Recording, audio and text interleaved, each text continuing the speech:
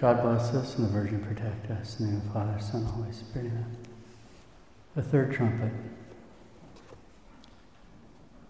And the third angel sounded the trumpet. A great star fell from heaven, burning as it were a torch. And it fell on the third part of the rivers and upon the fountains of waters. The name of the star is called Wormwood. The third part of the waters became wormwood, and many men died of the waters because they were made bitter. From the commentaries. This passage harkens back to chapter 9 of Jeremiah, in which, while warning of, quote, a coming famine resulting from idolatry, Jeremiah affirms twice that because Israel's religious leaders had spiritually polluted the nation with idolatrous Baal worship, God, quote, will feed Israel with wormwood, give them poisoned water to drink, close quote. Now, wormwood is a bitter-tasting plant. It's from the same family as sagebrush and the spice tarragon. The star is an unfaithful bishop or priest who falls from the firmament of the church. Heaven symbolizes the church. The star is an unfaithful bishop or priest who falls from the firmament of the church where Christ has placed him to enlighten and direct the world. And as we've seen before, both the fire as well as the notion of being judged by thirds are symbolic of severe spiritual famine, and burning with fire also represents burning with, being consumed with air. By false teaching and example, this unfaithful bishop or priest poisons the very sources of doctrine which should flow as pure water from the mountain torrents. The rivers and fountains symbolize sources of knowledge, the divine truth. Like our divine Savior, the bishops and priests of the church must be fountains of water springing up to life everlasting. He himself becomes wormwood by his apostasy because he becomes a self-appointed teacher or false prophet. This fallen star changes the sources of spiritual life into wormwood, into sources of poison and bitterness, sources of spiritual death.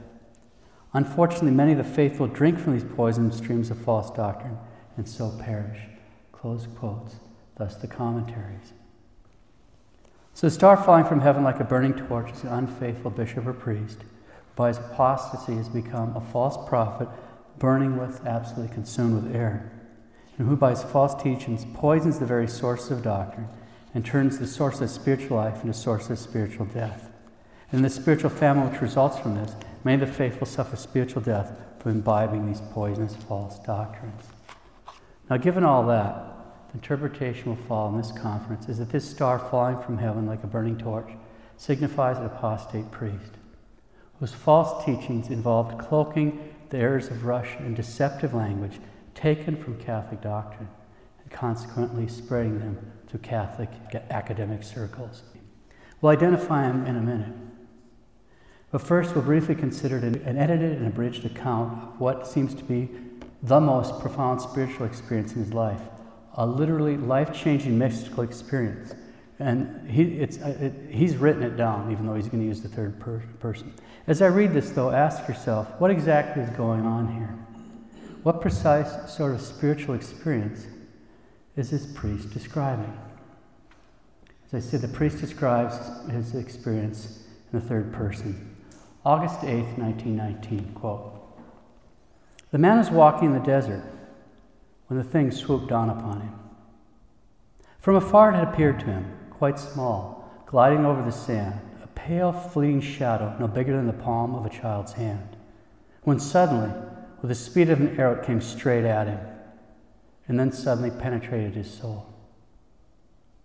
The man felt he was ceasing to be merely himself. An irresistible rapture took possession of him. At the same time, the anguish of some superhuman peril oppressed him, a confused feeling that the force which had swept down upon him was the combined essence of all evil and all goodness. And now in the very depths of the being it had invaded, the tempest of life, infinitely gentle, infinitely brutal, was murmuring, 'You called me here. Here I am,' says the thing. 'You have need of me in order to grow. And I was waiting for you in order to be made holy. I have been drawing you to me, and now I am established on you for life or for death. He who has once seen me can never forget me. He must either damn himself with me or save me with himself.' The man replies, 'O you who are divine and mighty, what is your name? Speak. O you who are divine and mighty.' We continue. The thing, Because in my violence I sometimes slay my lovers, because he who touches me never knows what power he is unleashing, wise men fear me and curse me. I'm the essence of all that is tangible. You who have grasped that the whole world has, even more than individuals, a soul to be redeemed, lay your whole being wide open to my inspiration and receive the spirit of the earth which is to be saved. Your salvation and mine hang on this first moment. Now this wave of bliss in which he had all but melted away was changed into a ruthless determination. He began to battle the dark power. And then the frenzy of battle gave place in his heart to an irresistible longing to submit. And he felt that henceforth nothing in the world would ever be able to alienate his heart from the greater reality which was now revealing itself to him, nothing at all. And he surrendered himself. Close quote. So what precise sort of spiritual experience is this priest describing? It's pretty clear what he's describing. He's describing becoming possessed, and willingly so, by an evil spirit that calls itself the spirit of the earth, Spiritus Mundi. The priest to whom this happened, the priest who in 1919 surrendered himself to this dark power that wise men fear and curse, the priest that described himself becoming willingly possessed by the Spiritus Mundi, the spirit of the earth, this priest was a French Jesuit named Pierre Teilhard de Chardin. Now, in light of the intimate relationship between Teilhard and this Spiritus Mundi, the spirit of the world, the spirit of the earth, consider these blasphemous comments. We're not even going to bother commenting on them. I'm just going to read Teilhard. Quote, "The world, the value of the infallibility and goodness of the world, such in the final analysis is the first and only thing in which I believe. It is by this faith that I live, and it's to this faith I feel that at the moment of dying I shall, above all doubts, abandon myself. To this confused faith in a world, one and infallible, I abandon myself, wherever it may lead me." Quote, "Trust in the world animated by our Lord, and the world shall save you." Quote, "Because besides communion with the earth, is there not also communion with God and in through the earth?" Quote, "The only truly natural and real human unity is the spirit of the earth." Quote, "What we call inorganic matter is certainly animate in its own way. Atoms, electrons, elementary particles must have a spark of spirit." In 1946, after the U.S. nuclear tests in the Pacific, he writes, quote, "For all their military trappings, the recent explosions at Bikini proclaim the coming of the spirit of the earth." Close quotes. So as we've seen, this momentum builds up, trumpet after trumpet. One plague flows into another. A certain sense helps propel the next disaster. In that light, then, we'll consider one of the key errors in Russia that this fallen star modified and used to poison the very source of doctrine and turn those sources of spiritual life into sources of spiritual death. Now, as we've seen, Marxist doctrine proclaims that matter is the only reality, and the blind process of evolution has produced not only plants, animals, and men, but also human society. And by this process, matter is moving towards its final state, which is the classless society. Now, Teilhard was completely on board with the notion of evolution. Quote, "Is evolution a theory, a system, or a hypothesis? It is much more. It is a general postulate to which all theories, all hypotheses, all systems must henceforth bow, and which they must satisfy in order to be thinkable and true. Evolution is a light which illuminates all facts, a trajectory which all lines of thought must follow. This is what evolution is." Close quote.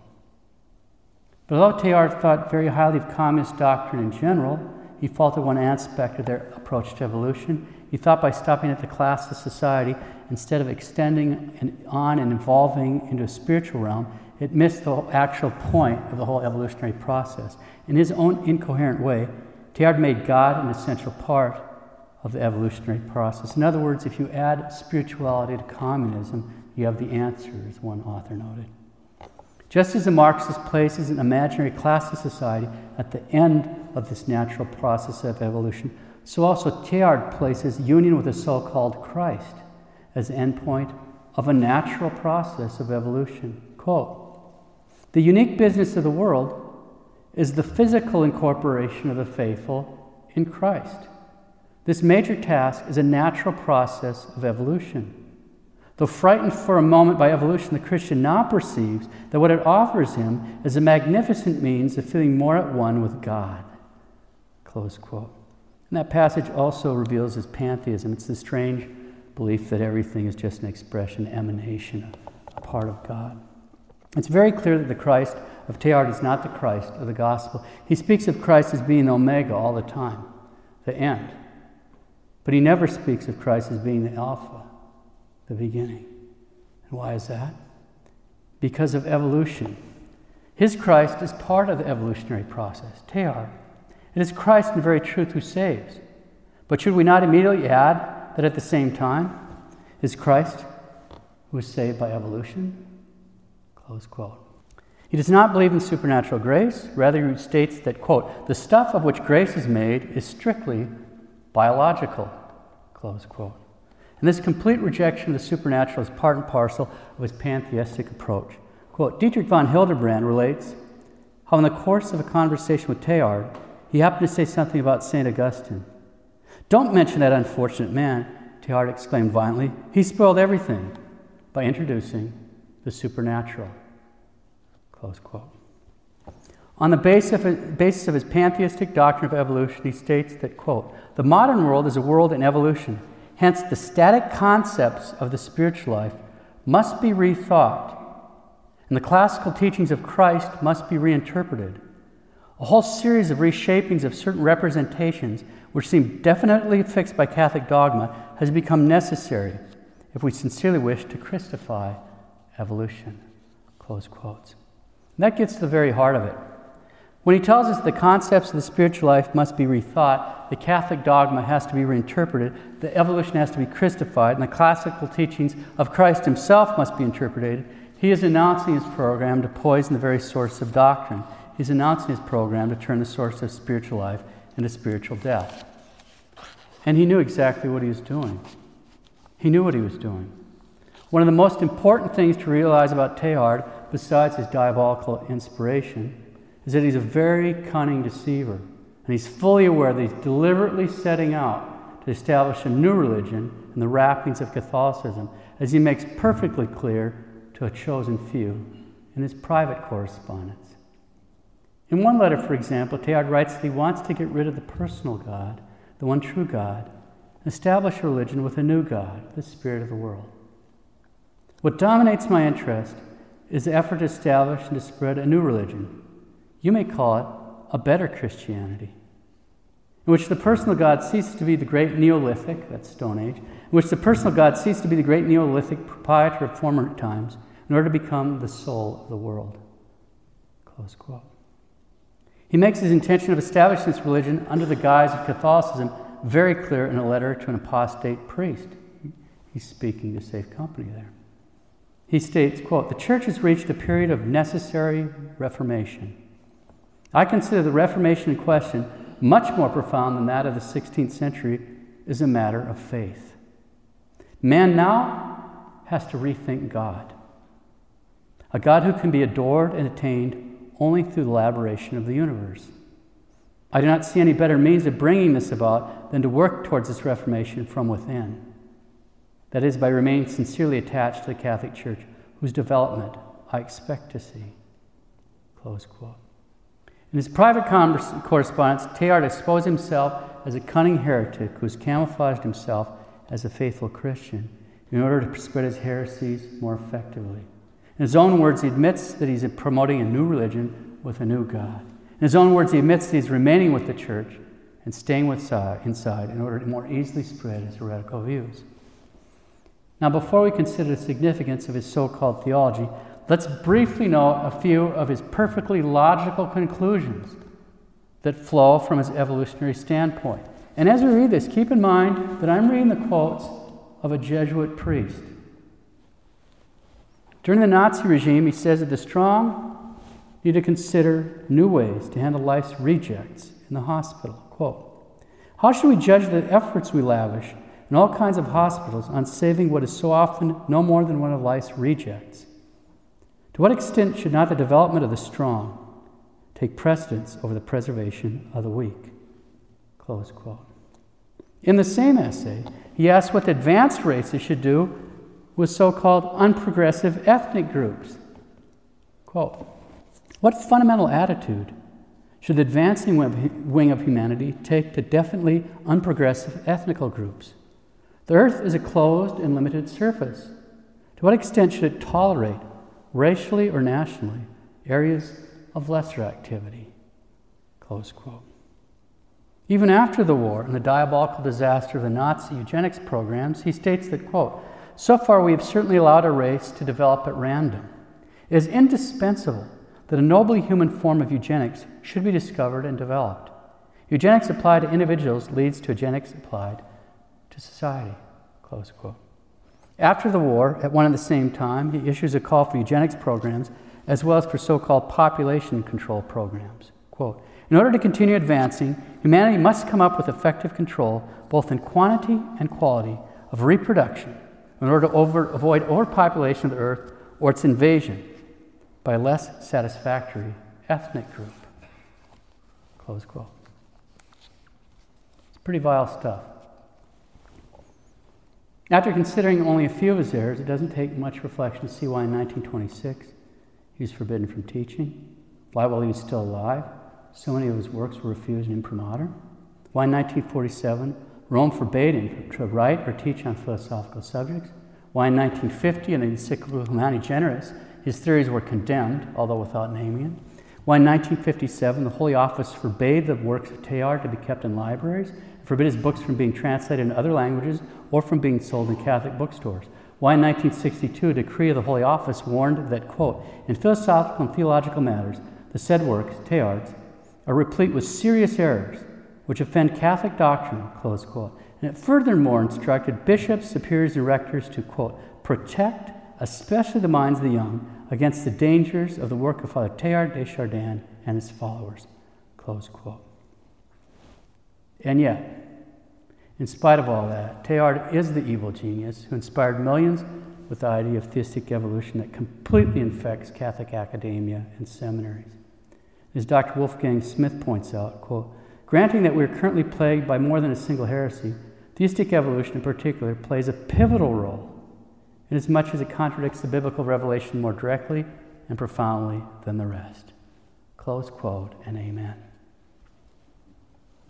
The question we're left with is why anyone would fall for this kind of intellectual trash.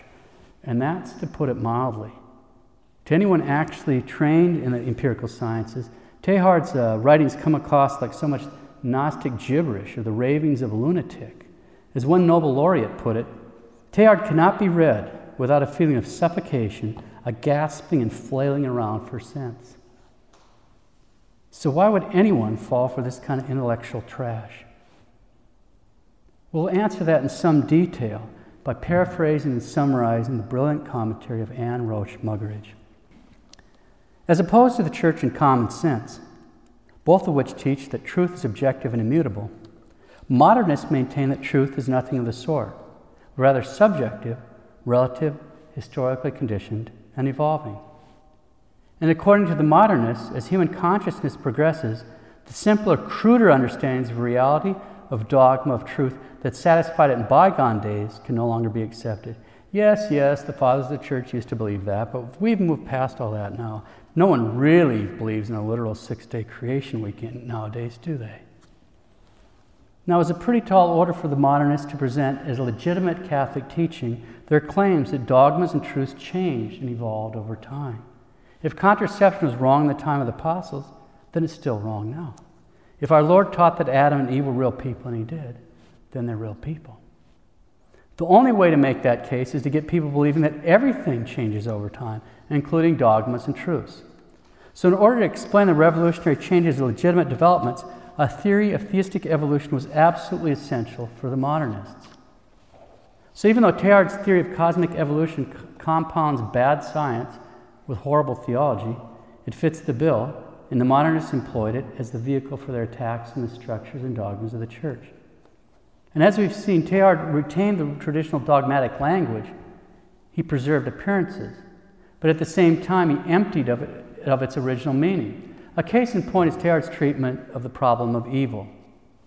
Catholic teaching is clear. Sin entered the world through conscious moral choice, the original sin committed by Adam. But Teilhard claimed that evil was rather, quote, a statistically inevitable byproduct of a universe in the course of unification with God, close quote. In other words, sin is not a moral question at all, but it's a natural byproduct of evolution. So what becomes of original sin? Teilhard explains, quote, the idea of the fall is no more than an attempt to explain evil in a fixed universe. In other words, it didn't happen because we don't live in a fixed universe. We live in an evolving universe. What becomes of Adam and Eve? Teilhard explains, quote, Adam and Eve are images of mankind pressing on towards God. In other words, they didn't exist. What becomes of the traditional understanding of the atonement and redemption? That is, as sin and death entered the world by one man, Adam, so by one man, Christ, the new Adam, sin and death were conquered. It's gone. We've already heard the blasphemous explanation of Teilhard that Christ is supposedly saved by evolution. Just considering this one example of Teilhard's explanations of sin and a few of the consequences, and there's a lot more, but a few of the consequences that flow from his position is a clear demonstration of how incredibly useful his theistic evolutionary theory proved to be for the modernists. Under its influence, any doctrine, any truth, any moral teaching can easily be reformed and reshaped. And so, from before the First World War through the Second Vatican Council, Teilhard was the single most important figure for modernist survival. And at the same time, he was revered as a persecuted prophet. As we've seen, Teilhard gave another important example to the revolutionaries. Lie, dissimulate, but never, ever, ever leave the Catholic Church. Thus Anne Roche Miggeridge. So this false prophet has literally flipped everything upside down. Instead of the one true and absolutely immutable God, we now have a God who's evolving. Instead of Christ being the Alpha and Omega, we now have some sort of cosmic evolutionary Christ who's only the Omega, the ending point, but not the Alpha, the beginning. Instead of being saved by Christ, we're saved by the world. Instead of Christ being the Savior, evolution saves Christ. Instead of timeless, immutable truths, the only absolute now is change. Instead of Scripture being the inspired, inerrant Word of God, we now have a collection of pre-scientific myths suitable for the more primitive, less evolved minds of bygone years. Instead of Adam and Eve as our actual parents, we now have a mythological Adam and Eve. Instead of a fall from grace, a fall from perfection, we're now faced with the idea of an evolutionary advancement towards perfection. Instead of the totally gratuitous gifts of supernatural grace which perfect nature, we now have grace, which is an evolutionary, biological byproduct. But it's all hogwash. It's all diabolic, blasphemous hogwash. All of it, every last bit of it. A few last thoughts here. Even though he died in 1955, his legacy lives on. His writings have been translated into every major language and sold by the millions. Quote, it is possible to trace to Teilhard the idea that a synthesis between Christianity and Marxism is inevitable. Teilhard taught that the Christian and Marxist ways must eventually come together because everything in the nature of things, everything that is faith must rise, and everything that rises must converge. In 1948, as the communists marched to victory in China, Teilhard wrote to a friend, who can tell whether in the very interest of the kingdom of God, a good dose of Marxism is not the thing to save us. Close quote. In his history of the Second Vatican Council, Roberto Di Mattei, the prominent Italian historian, noted, quote, how strong Teilhard de Chardin's influence was on the council, and that the name of the French paleontologist frequently resounded in the hall. Close quote. One of the theological experts at Vatican II also commented on Teilhard's influence, and I think this is an important quote. The impetus given by Teilhard de Chardin exerted a wide influence on the council. With daring vision, incorporated the historical movements of Christianity and the great cosmic process of evolution from Alpha to Omega.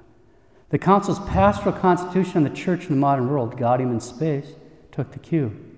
Teilhard's slogan, Christianity means more progress, more technology, became a stimulus in which the council fathers found a concrete hope. Close quote, Joseph Ratzinger. We'll give two of his supporters the last word. First, Cardinal Henry de Lubac, S.J. He defended Teilhard with at least two books, made the comment that, quote, "We need not concern ourselves with a number of detractors of Teilhard, in whom emotion has blunted intelligence," close quote. And finally, in July 2009, the spokesman for the Vatican, Father Federico Lombardi, S.J., said, quote, "By now, no one would dream of saying Teilhard is a heterodox author who shouldn't be studied," close quote. We need not concern ourselves with detractors of Teilhard, in whom emotion has blunted intelligence. By now, no one would dream of saying that Teilhard is a heterodox author who shouldn't be studied. Well, indeed. The fourth trumpet. And the fourth angel sounded the trumpet, and the third part of the sun was smitten, and the third part of the moon, and the third part of the stars. So the third part of them was darkened, and the day did not shine for a third part of it, and the night in like manner. From the commentaries, heaven symbolizes the church. It's the darkening of the lights of heaven, the sun, the moon, and the stars, is a sign that the people have violated their covenant obligations to God and are undergoing judgment, and that the leaders of the church have departed from justice and holiness to wickedness and depravity. The brilliance of the church's doctrine and sanctity is diminished. The day is less brilliant, the night of ignorance becomes darker. The whole church suffers from a weakening of faith and discipline. Many reject it, others abandon it. The symbolism of being judged by thirds is symbolic of severe spiritual famine. Amos 8, verses 9 through 12 also stands in the background, in which the Lord God says, quote, "I will make the sun go down at noon and darken the earth in broad daylight," close quote. This prediction of a coming judgment on Israel also occurs with the woe of spiritual famine, in which people will, quote, "stagger to and fro to seek the word of the Lord, but they shall not find it," close quote. Because they rejected God, he will reject them and will withdraw his presence and his word from them. The plague of darkness symbolizes judgment and especially the woes of God's withdrawal. The plague of darkness is a symbol of divine reaction to idolatry, but this judgment could also be directed at unfaithfulness, falsehood, and error within the church.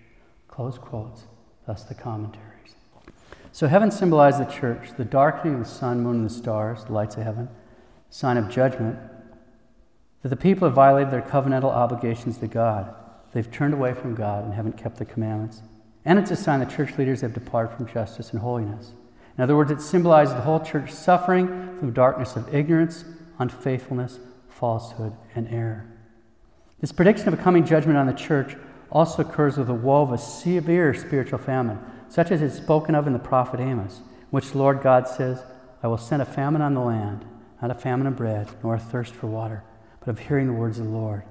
They shall wander from sea to sea and from north to east. They shall run to and fro to seek the word of the Lord, but they shall not find it." Close quote. Given all that, the interpretation that we will follow in this conference is that this darkening of the heavenly bodies signifies the influence of the theological movement known as the Nouvelle Theologie, in English, the New Theology. Now, what are we talking about when we speak of the theological movement known as the Nouvelle Theologie, the New Theology? It's also called the Ressourcement. And that's not being pretentious. It's actually got French names.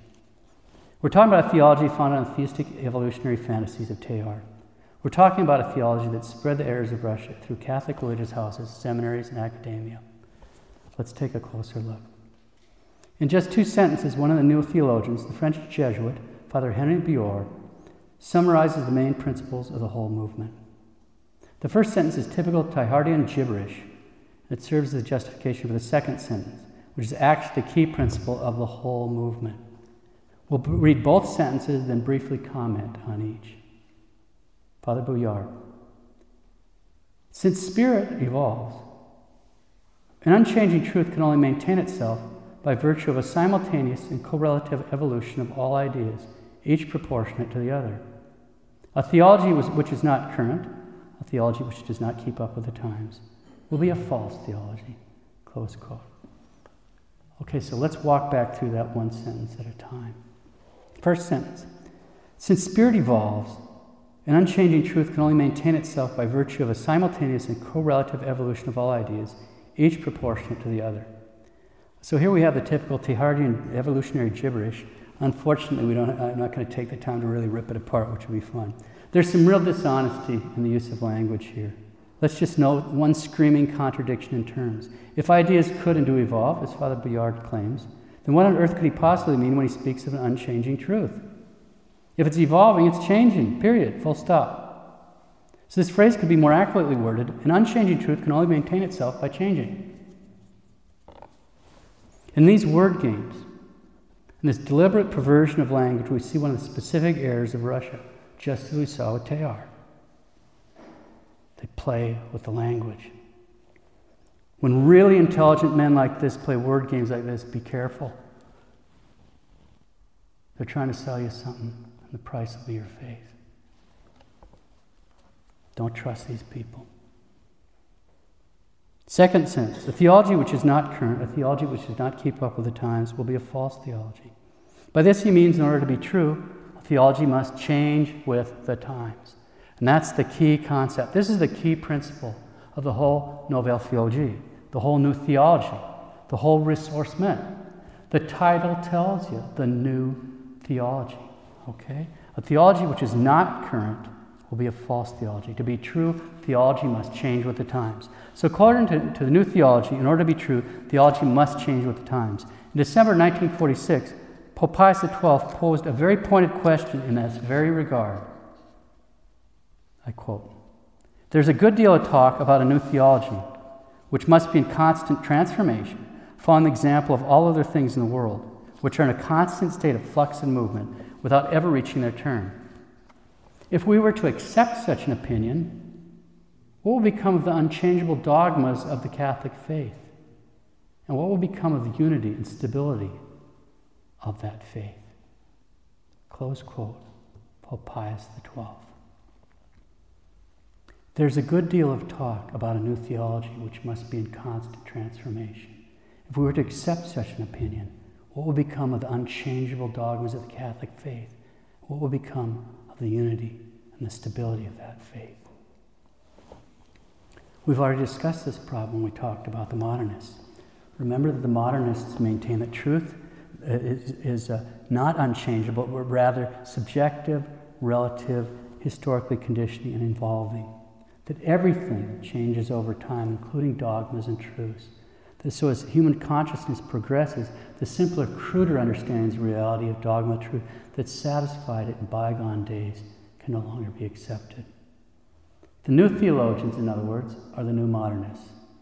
Or to use the more academic description of one author who highly favors them, the new theology is the inheritor of modernism.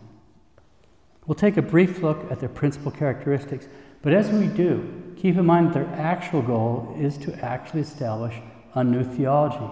In other words, by adopting this Teilhardian evolutionary framework, it instantly implies that everything is changing and advancing, including theology, which means the old has to go so it can be replaced by their vision. Their vision, not Christ's vision, their vision. And keep in mind that if everything could change, then everything can change. Everything.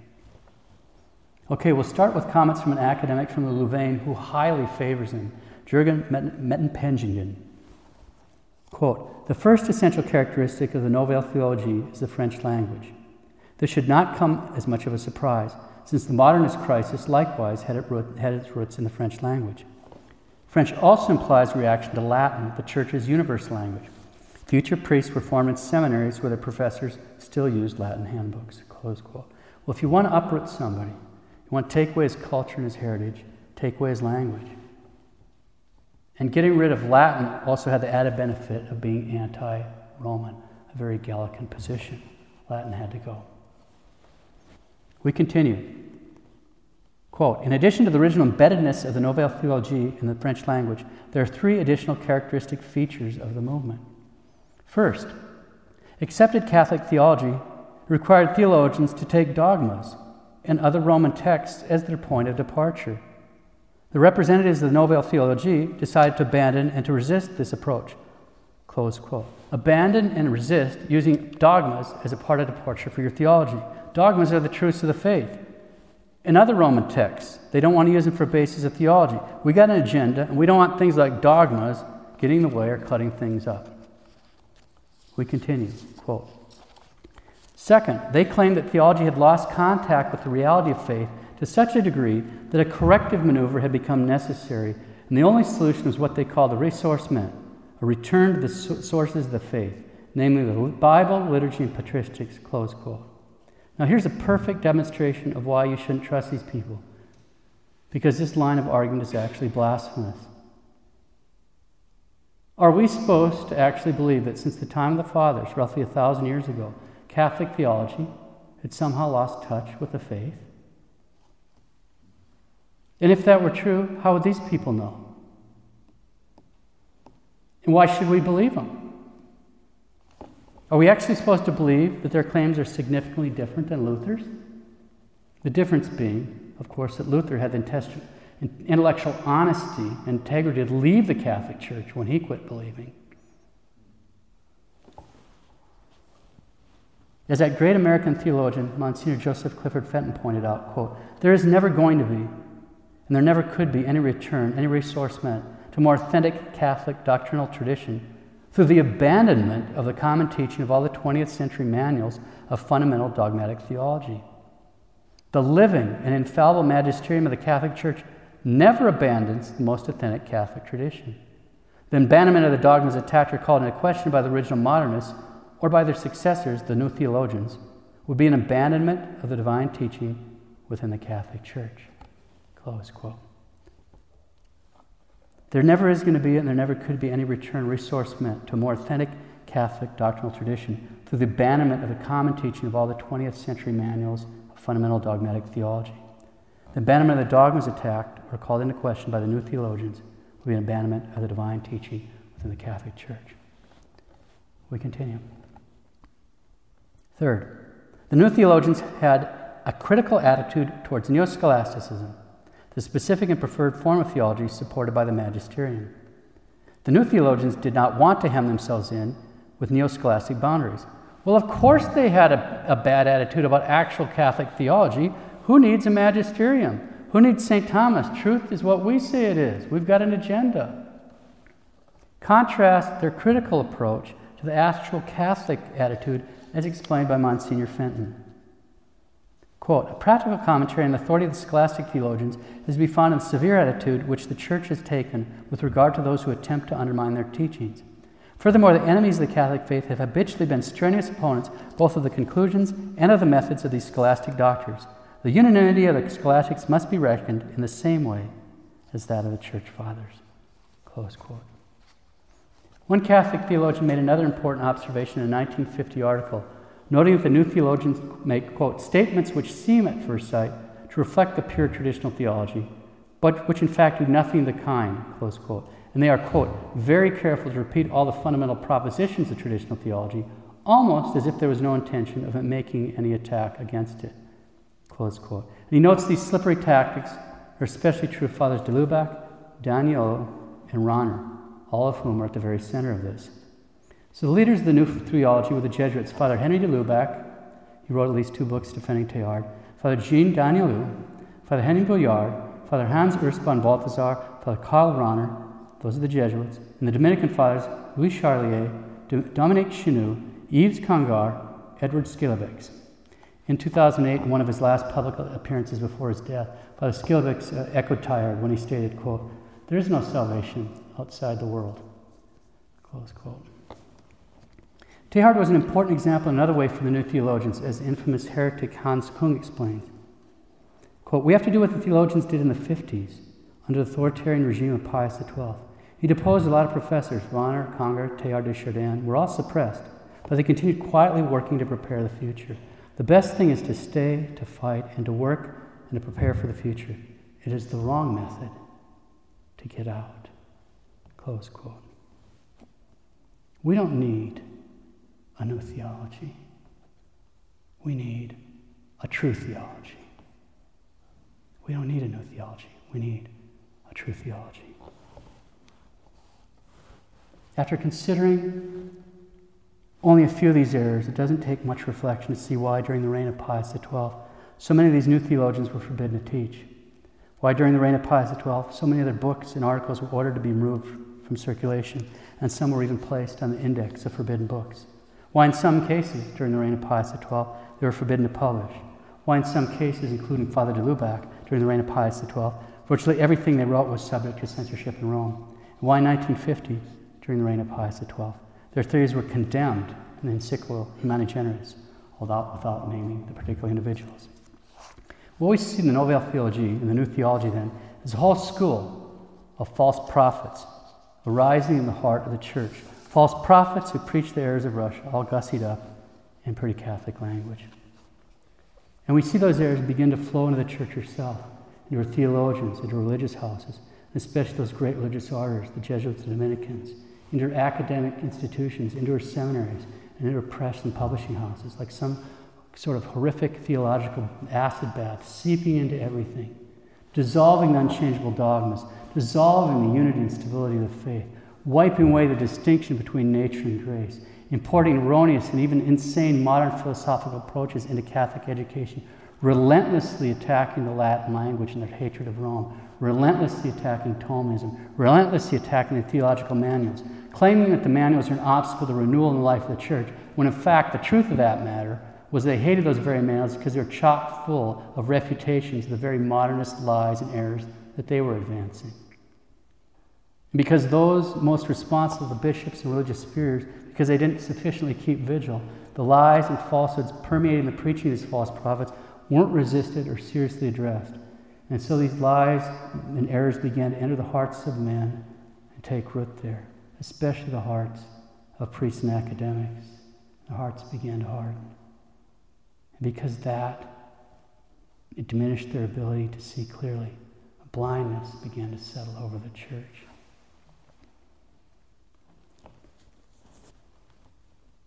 And I beheld and heard the voice of one eagle flying through the midst of heaven, saying with a loud voice, Woe, woe, woe to the inhabitants of the earth, by reason of the voice, the rest of the voices of the three angels who are yet to sound the trumpet. From the commentaries, this passage, quote, the messenger is an eagle, a herald of destruction in Old Testament prophecies of judgment. The appearance of an eagle flying in mid-heaven forebodes climactic trials, since flying in mid-heaven elsewhere in the Apocalypse always refers to creatures whose appearance anticipates the judgment at Christ's second coming. The eagle is calling aloud with a loud voice to the earth as it flies. Woe is a term used in the Old and New Testaments to designate the direst punishments of God. Our Lord spoke it both as a threat to hardened sinners and a warning to all who might be prone to grievous sin. The threefold repetition provides the greatest possible emphasis on God's holiness as well as his judgment. Indeed, his holiness demands his judgment. The eagle announces a series of three disasters which are to fall on the world's inhabitants because it is hovering in midair and crying aloud with a loud voice so everyone can see and hear the warnings of judgmental woe to come. Heaven symbolizes the church. The eagle flying through the midst of heaven is obviously some great saint with a direct commission from God to preach to the world the impending judgments. The eagle flies to the midst of heaven where it can be seen and heard by all who dwell on earth. Those dwelling on earth is a technical term throughout the Apocalypse for unbelieving idolaters. Close quotes. Thus, the commentaries. So one eagle, which in itself is a scriptural symbol of imminent destruction, is flying through the midst of heaven, which is symbolic for the church. But that action is also a very foreboding action, since in the Apocalypse the phrase flying through the midst of heaven always refers to creatures whose appearance anticipates the judgment at Christ's second coming. It's saying with a loud voice, Woe, woe, woe to the inhabitants of the earth. Woe is a term used in Scripture to designate the most dreadful punishments of God, both as a threat to hardened sinners and a warning to all who might be prone to grievous sin. And it's repeated 3 times in order to give the greatest possible emphasis on God's holiness as well as his judgment, which has been forgotten by those dwelling on the earth, the unbelieving idolaters. The eagle announces the next 3 trumpet plagues which are about to fall on the world's inhabitants. Because it's flying through the midst of heaven and crying aloud with a loud voice, everyone can see and hear the warnings of these 3 coming woes.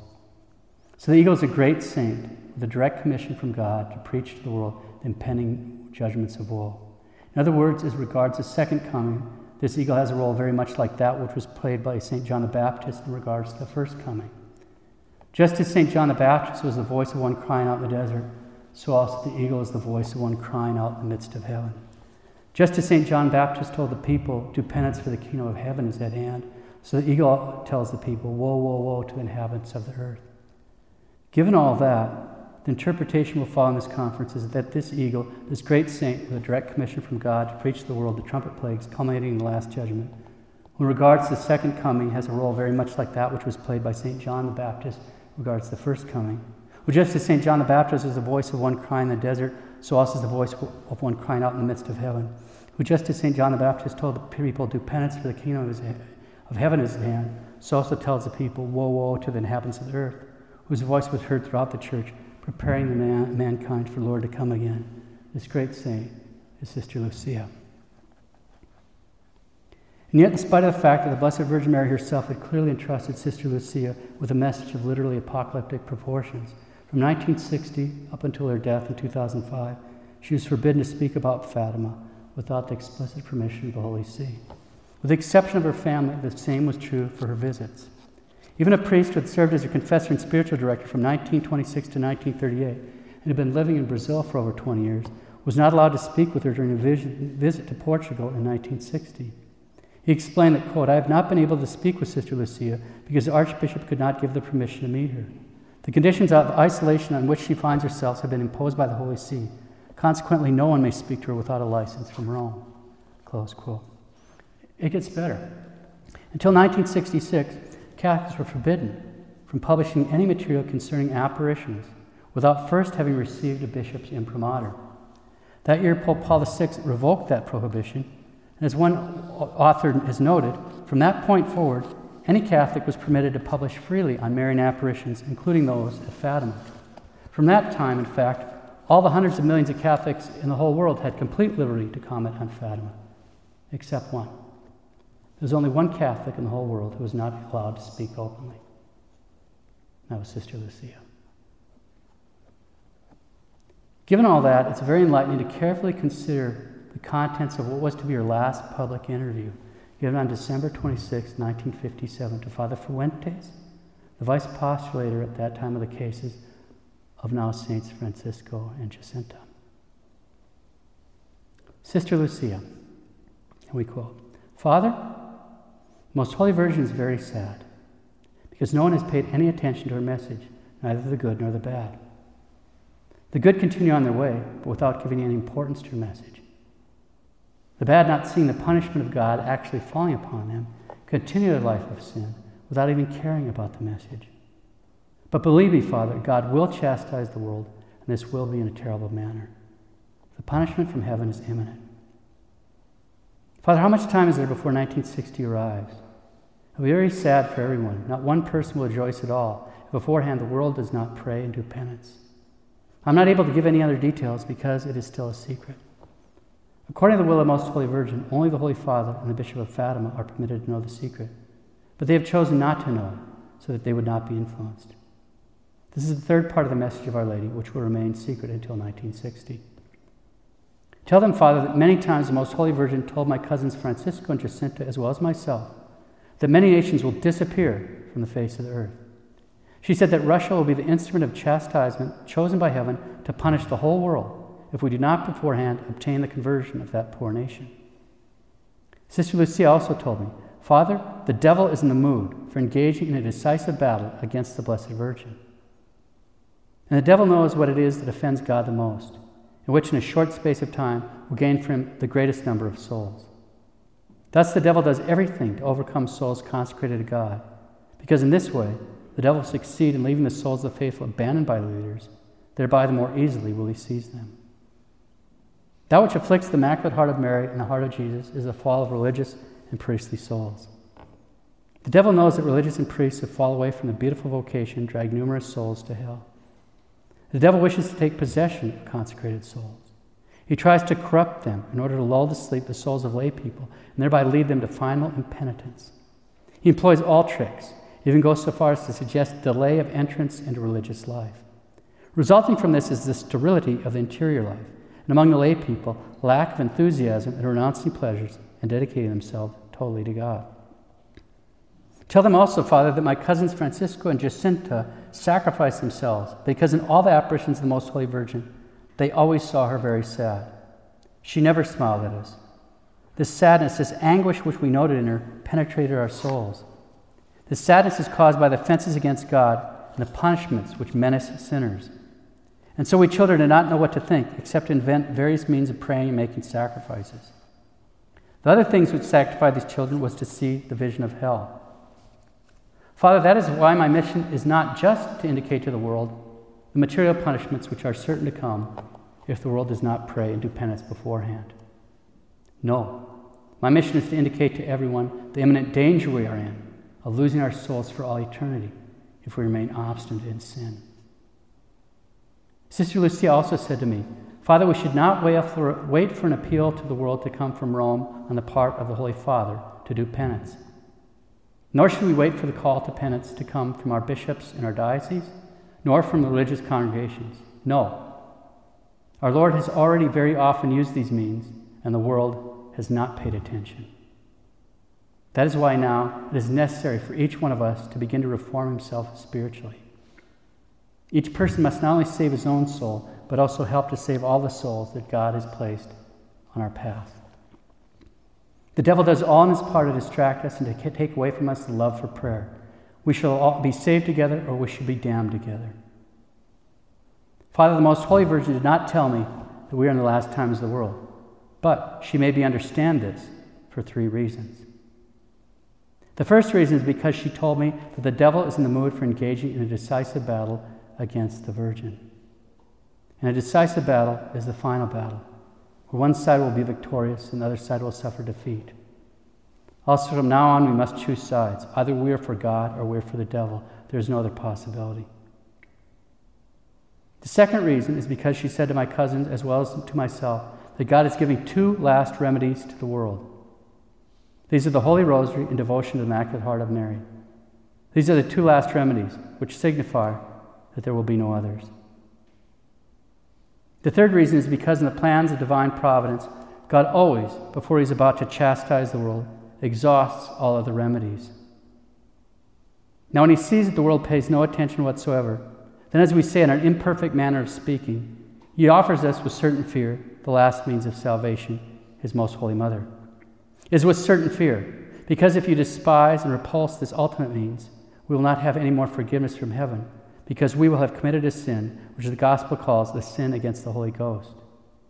This sin consists of openly rejecting, with full knowledge and consent, the salvation which he offers. Let us remember that Jesus Christ is a very good Son, and that he does not permit that we offend and despise his Most Holy Mother. We have recorded through many centuries of church history the obvious testimony which demonstrates by the terrible chastisements which have befallen those who have attacked the honor of his Most Holy Mother, how our Lord Jesus Christ has always defended the honor of his Mother. Close quotes. The 5th trumpet. And the 5th angel sounded the trumpet. And I saw a star fall from heaven upon the earth, and was given to him the key of the bottomless pit. And he opened the bottomless pit, and the smoke of the pit arose as the smoke of a great furnace, and the sun and the air were darkened with the smoke of the pit. From the commentaries, quote, the best interpretation is that this fallen star who opened the bottomless pit symbolizes the Jewish high priest. A key was given the fallen star. There's but one key to the shaft of the abyss indicated by the definite article, and therefore this star alone is able to open it. The priest has his key from God. The fallen star opened the shaft leading down into the abyss and turns loose the forces of evil onto the earth. These evil spirits had probably been bound by the church during the preceding ages.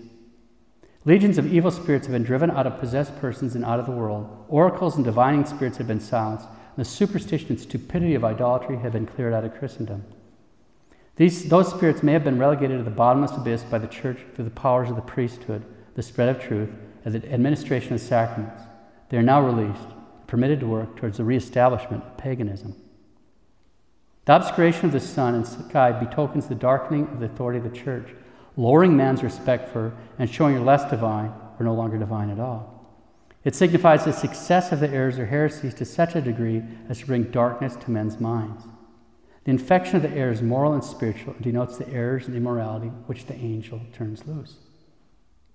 The 2 definite articles in the phrase, the shaft of the abyss, indicates that the notion of a shaft to the abyss, as well as the abyss itself, was well known to the readers.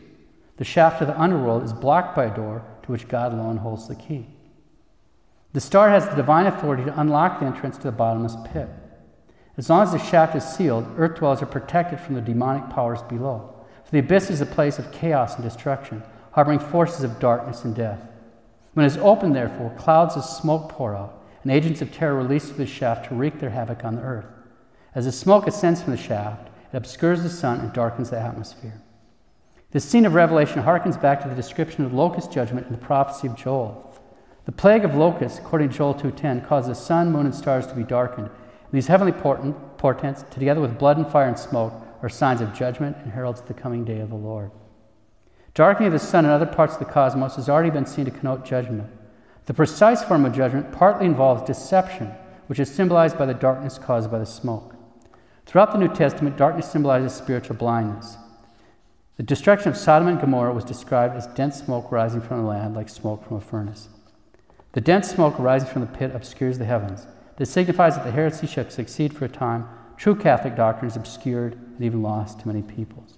Close quotes, thus the commentaries.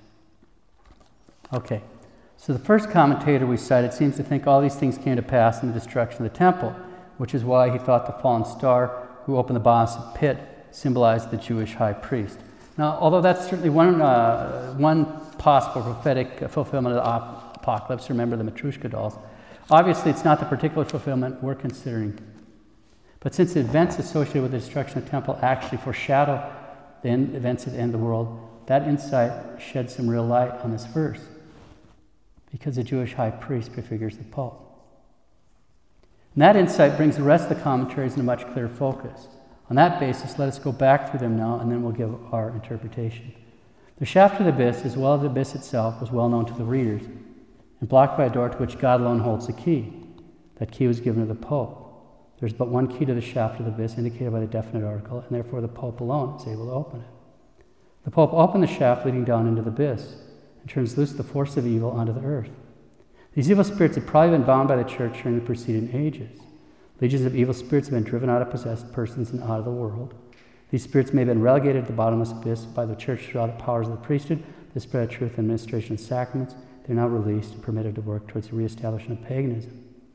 The obscuration of the sun and sky betokens the darkening of the authority of the church, lowering men's respect for it and showing less divine, no longer divine at all. It signifies the success of the errors or heresies to such a degree as to bring darkness to men's minds. The infection of the errors, moral and spiritual, denotes the errors and immorality which the angel turns loose. The Pope has the divine authority to unlock the entrance to the bottomless pit. As long as the shaft is sealed, earth dwellers are protected from the demonic powers below, for the abyss is a place of chaos and destruction, harboring forces of darkness and death. When it's open, therefore, clouds of smoke pour out, and angels of terror are released to the shaft to wreak their havoc on earth. As the smoke ascends from the shaft, it obscures the sun and darkens the atmosphere. The scene of Revelation harkens back to the description of the locust judgment in the prophecy of Joel. The plague of locusts, according to Joel 2:10, caused the sun, moon, and stars to be darkened. And these heavenly portents, together with blood and fire and smoke, are signs of judgment and heralds the coming day of the Lord. The darkening of the sun and other parts of the cosmos has already been seen to connote judgment. The precise form of judgment partly involves deception, which is symbolized by the darkness caused by the smoke. Throughout the New Testament, darkness symbolizes spiritual blindness. The destruction of Sodom and Gomorrah was described as dense smoke rising from the land like smoke from a furnace. Dense smoke rising from the pit obscures the heavens. This signifies that the heresy shall succeed for a time. True Catholic doctrine is obscured and even lost to many people. Okay, so in this vision we have a star falling from heaven, we have a key, we have a bottomless pit, we have the smoke like a great furnace coming up out of the pit. Given all that, the interpretation we'll follow in this conference is that this star which is given the key to the abyss was a Pope. So I have absolutely no idea what he did to unlock the entrance. I'm not going to even venture an opinion. The smoke pouring out as the smoke of a great furnace symbolizes the smoke of Satan, which flowed into the church during the council.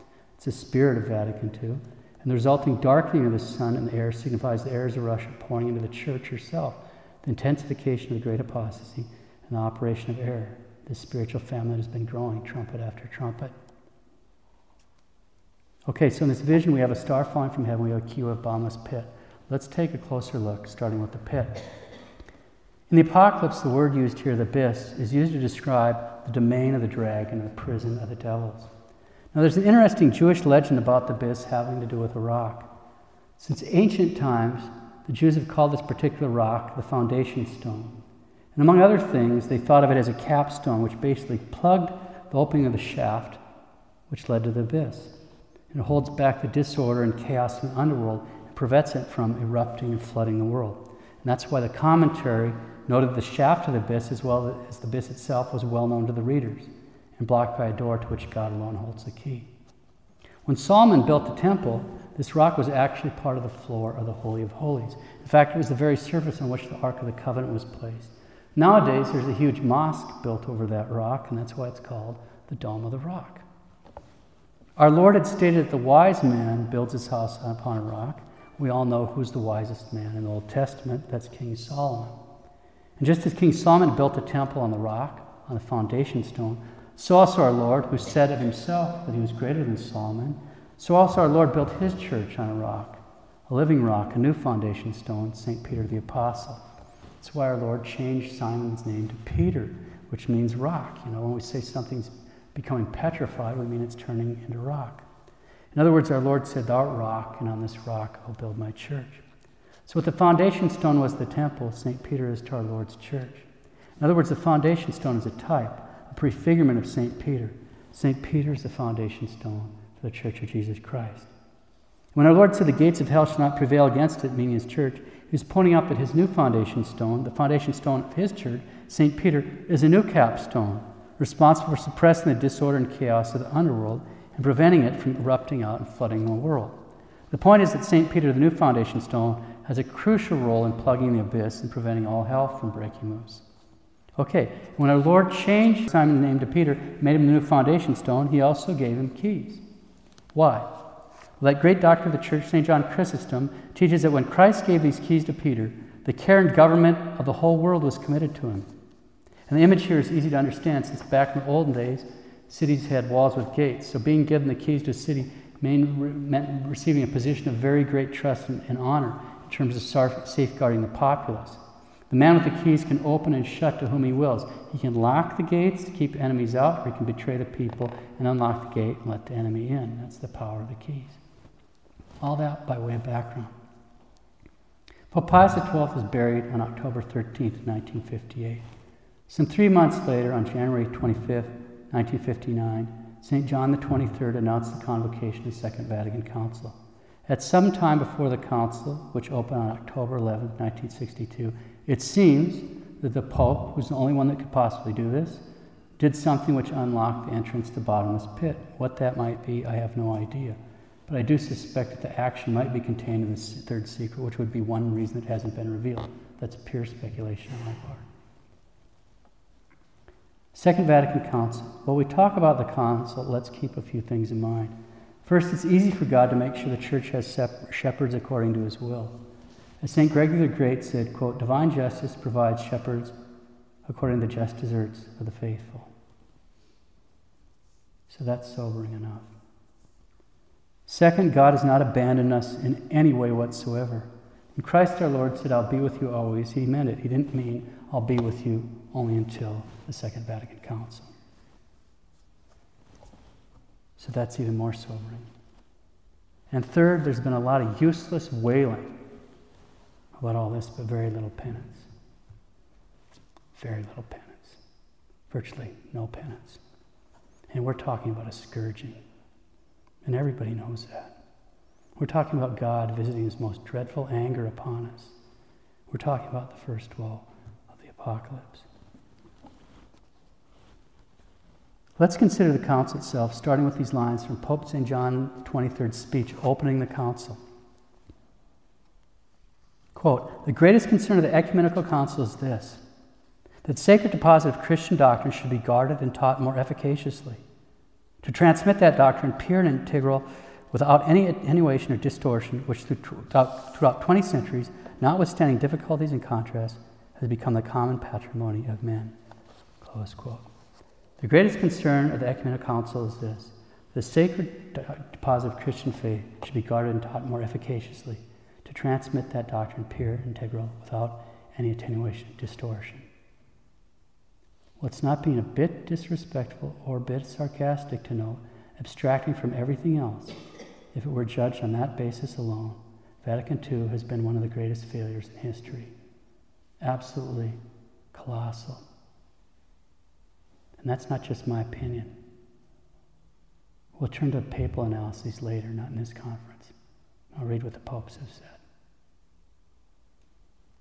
Amazingly, St. John the 23rd actually allowed suspect theologians, followers of the new theology, the very theology that had spread the errors of Russia through Catholic religious houses, seminaries, and academia, and that had been condemned by Pius XII, men who had been banned from teaching, whose written works were suspect, and in some cases had been placed on the index of forbidden books, men who were followers of Teilhard.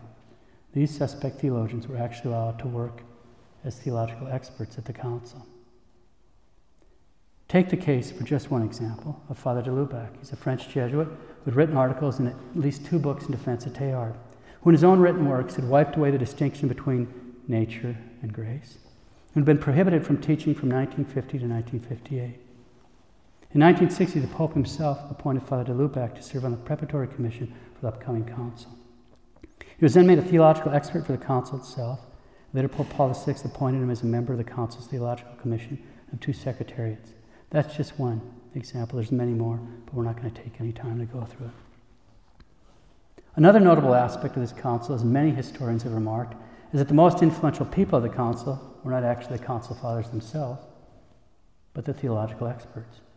In fact, some called it the council of the theological experts. And as we've seen, many of these experts were representatives of the school of new theology, a whole school of false prophets, which had arisen in the heart of the church, preaching the errors of Russia, gussied up in pretty Catholic language, and now they've been turned loose in the council. And these men were not only invited to the council, in many respects they orchestrated the results. This is Father Chanou, another one of the new theologians who had books on the index, had a book on the index. He served as a theological expert at the council, and as he admitted, quote, "The gospel is that the theological experts directed the council. Indeed, this is not so wrong. Suddenly the errors of Russia are about to spread into the mainstream of the church." Another absolutely astonishing fact is that in spite of the exile, imprisonment, torture, and martyrdom of so many bishops, priests, and faithful, in spite of the millions and millions murdered by these bloodthirsty regimes, the council said absolutely nothing about communism, even though there were 2 specific appeals to do so. The first by 213 of the council fathers, and the second by 435 of the council fathers. Why this silence? The Italian historian Roberto de Mattei explains, quote, "The gravest evil of the 20th century was certainly communism. Nonetheless, paradoxically, communism was precisely the evil that Vatican II avoided condemning. What was the reason for this failure? In August 1962, in the small French town of Metz, a secret accord was made between Cardinal Tisserand, the Vatican representative, and the Orthodox Archbishop of Yaroslav, Monsignor Nicodemus, who was an agent for the KGB, as was documented after the openings of the archives in Moscow. The Vatican agreed not to discuss communism at the council as a condition to permit the participation of observers from the Russian Orthodox Church at the council. In the secret Vatican archives, there's a note in Paul VI's own handwriting that confirms the existence of this agreement. Other documents from the KGB archives, the Polish secret police, SB, and the East German Stasi have been published, which confirm the communist governments and the secret services of Eastern countries penetrated the Vatican to favor their interests and infiltrate the highest ranks of the Catholic hierarchy." Close quote. So the Vatican agreed not only not to condemn, but not even discuss the satanic blight of communism. And why? So that 3 Russian Orthodox observers might attend the council. Another one of the errors of Russia that we saw at Teilhard, and more fully with the new theologians, was their cunning use of words. In the conciliar documents, we see the text suffering from ambiguities. Father Brian Harrison explains, quote, "It seems to me essential for the leaders of the church to honestly recognize the ambiguities we have inherited from the council. It frequently happened at the council that a traditional Orthodox proposal would be approved with modified language or placed in the footnotes because of strong opposition from the liberals." Roberto de Mattei notes that, quote, "The lack of precision in the texts was justified by the pastoral, non-dogmatic orientation of the council. There was no definition authorized. Everything was discussed, but nothing was defined since it was a pastoral council. The pastoral dimension in itself, secondary with respect to the doctrinal dimension, in reality turned out to be the priority. producing a revolution in style, language, and mentality. Close quote. So the text had lack of precision, nothing was defined. There was a revolution in style, language, and mentality. It frequently happened that a traditional Orthodox proposal would be approved with modified language. Now that's actually very sinister. If people don't speak the same language and understand their terms in the same way, it separates them. We're seeing the punishment from the Tower of Babel being introduced into the holy things. Words matter. Unchangeable dogmas require unchangeable language. Unchangeable dogmas require unchangeable language. If someone wanted to attack the dogmas, the first step would be modify their expression in Latin in terms of style, language, and mentality, and push for the vernacular. Remember the claim of the new theologians that in order to be true, theology must change with the times. This sort of divide and conquer tactic with words makes it far easier to push another agenda. During the council, Paul VI actually had to write an encyclical defending the church's teaching on the real presence and condemning the heretical positions of two of the new theologians who were working as theologians at that time at the council, Father Karl Rahner and Father Edward Schillebeeckx. Although there were slight differences in their claims, the upshot was that although they would use words real presence, they didn't mean what the church meant by that. There's those word games again. In fact, they denied transubstantiation. They claimed that after the consecration, the bread and wine are made bread and wine. The only thing that happened was that the meaning or the purpose of the bread changed. They claimed that the substance of the bread and wine remained. There's no change in them being bread and wine. They just merely take on a new meaning, which they call if they get a new meaning, you call it transsignification, or if it makes a new purpose, that's transfinalization.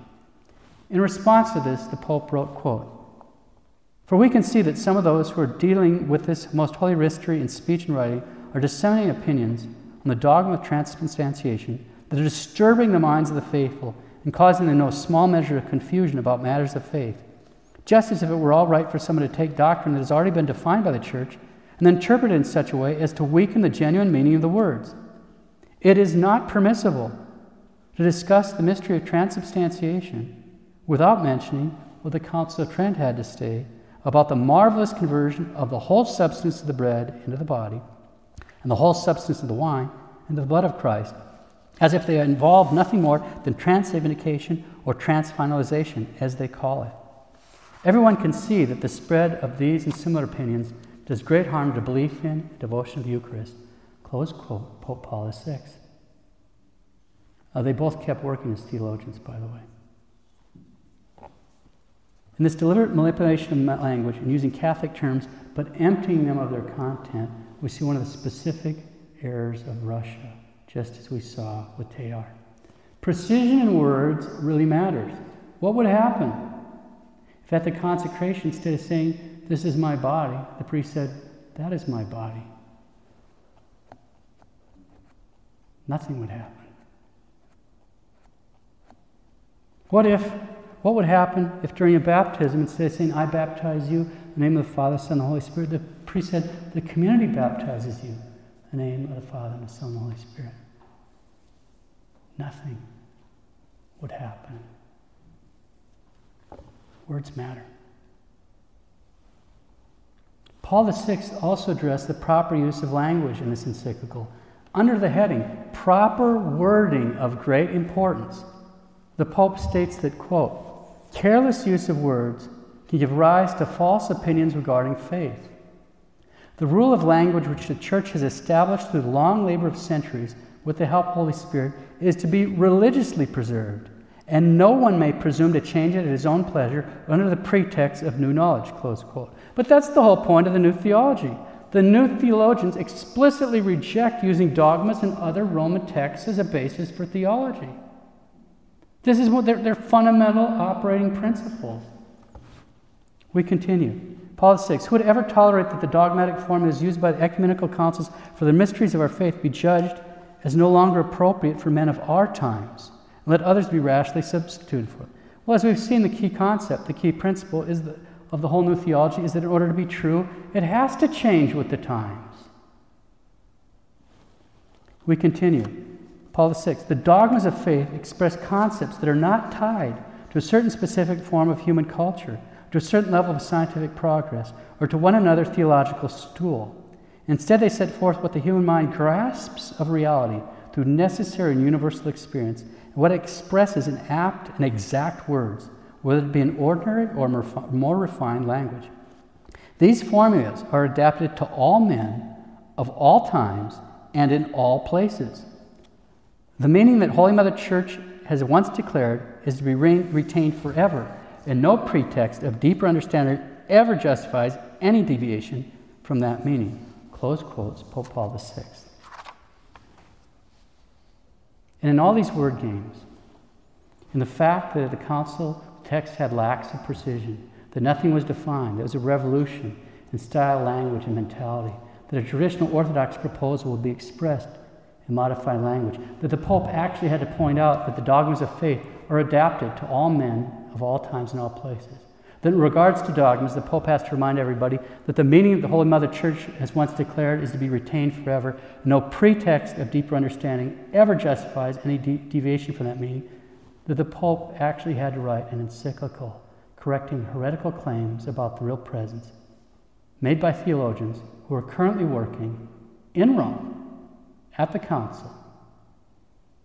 In all these word games and the Pope's responses, we see a very clear indication of some of the contents of the third secret.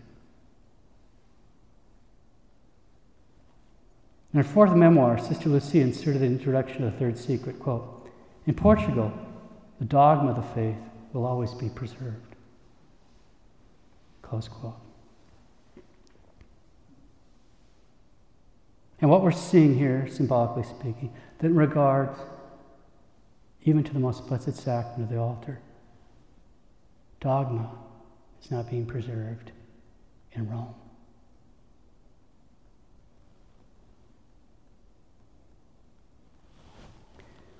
In the next conference, we'll start by considering the wake of the Council, Spirit of Vatican II, the intensification of the spiritual famine that we've been seeing growing trumpet after trumpet, this great apostasy and the operation of error. We started this section with an excerpt from St. John the 23rd speech opening the council. Let's close with an excerpt from Pope Paul's speech, which closed the council. And as we read this, keep in mind that only 3 months previously, the Pope actually had to write an encyclical to point out, among other things, that the dogmas of the faith are adapted to all men of all times and all places. The Pope had to point out, in regards to the dogmas, the meaning that the Holy Mother Church has once declared is to be retained forever. And no pretext of deeper understanding ever justifies any deviation from that meaning. The Pope had to correct heretical attacks against the dogma of the real presence made by theologians who were working at this very council. Keep all those struggles in mind as we close with this excerpt from Pope Paul VI's speech on December 7th, 1965, which closed the council. Quote, "Still fresh in our memory are the words uttered in this basilica by our venerated predecessor, John the 23rd, whom we in truth call the originator of this great synod. In his opening address to the council, he had this to say: The greatest concern of the ecumenical council is this, that the sacred deposit of Christian doctrine be guarded and taught more effectively. His great purpose has now been achieved. The greatest concern of the ecumenical council is this, that the sacred deposit of Christian doctrine should be guarded and taught more efficaciously. His great purpose has now been achieved." Well, indeed.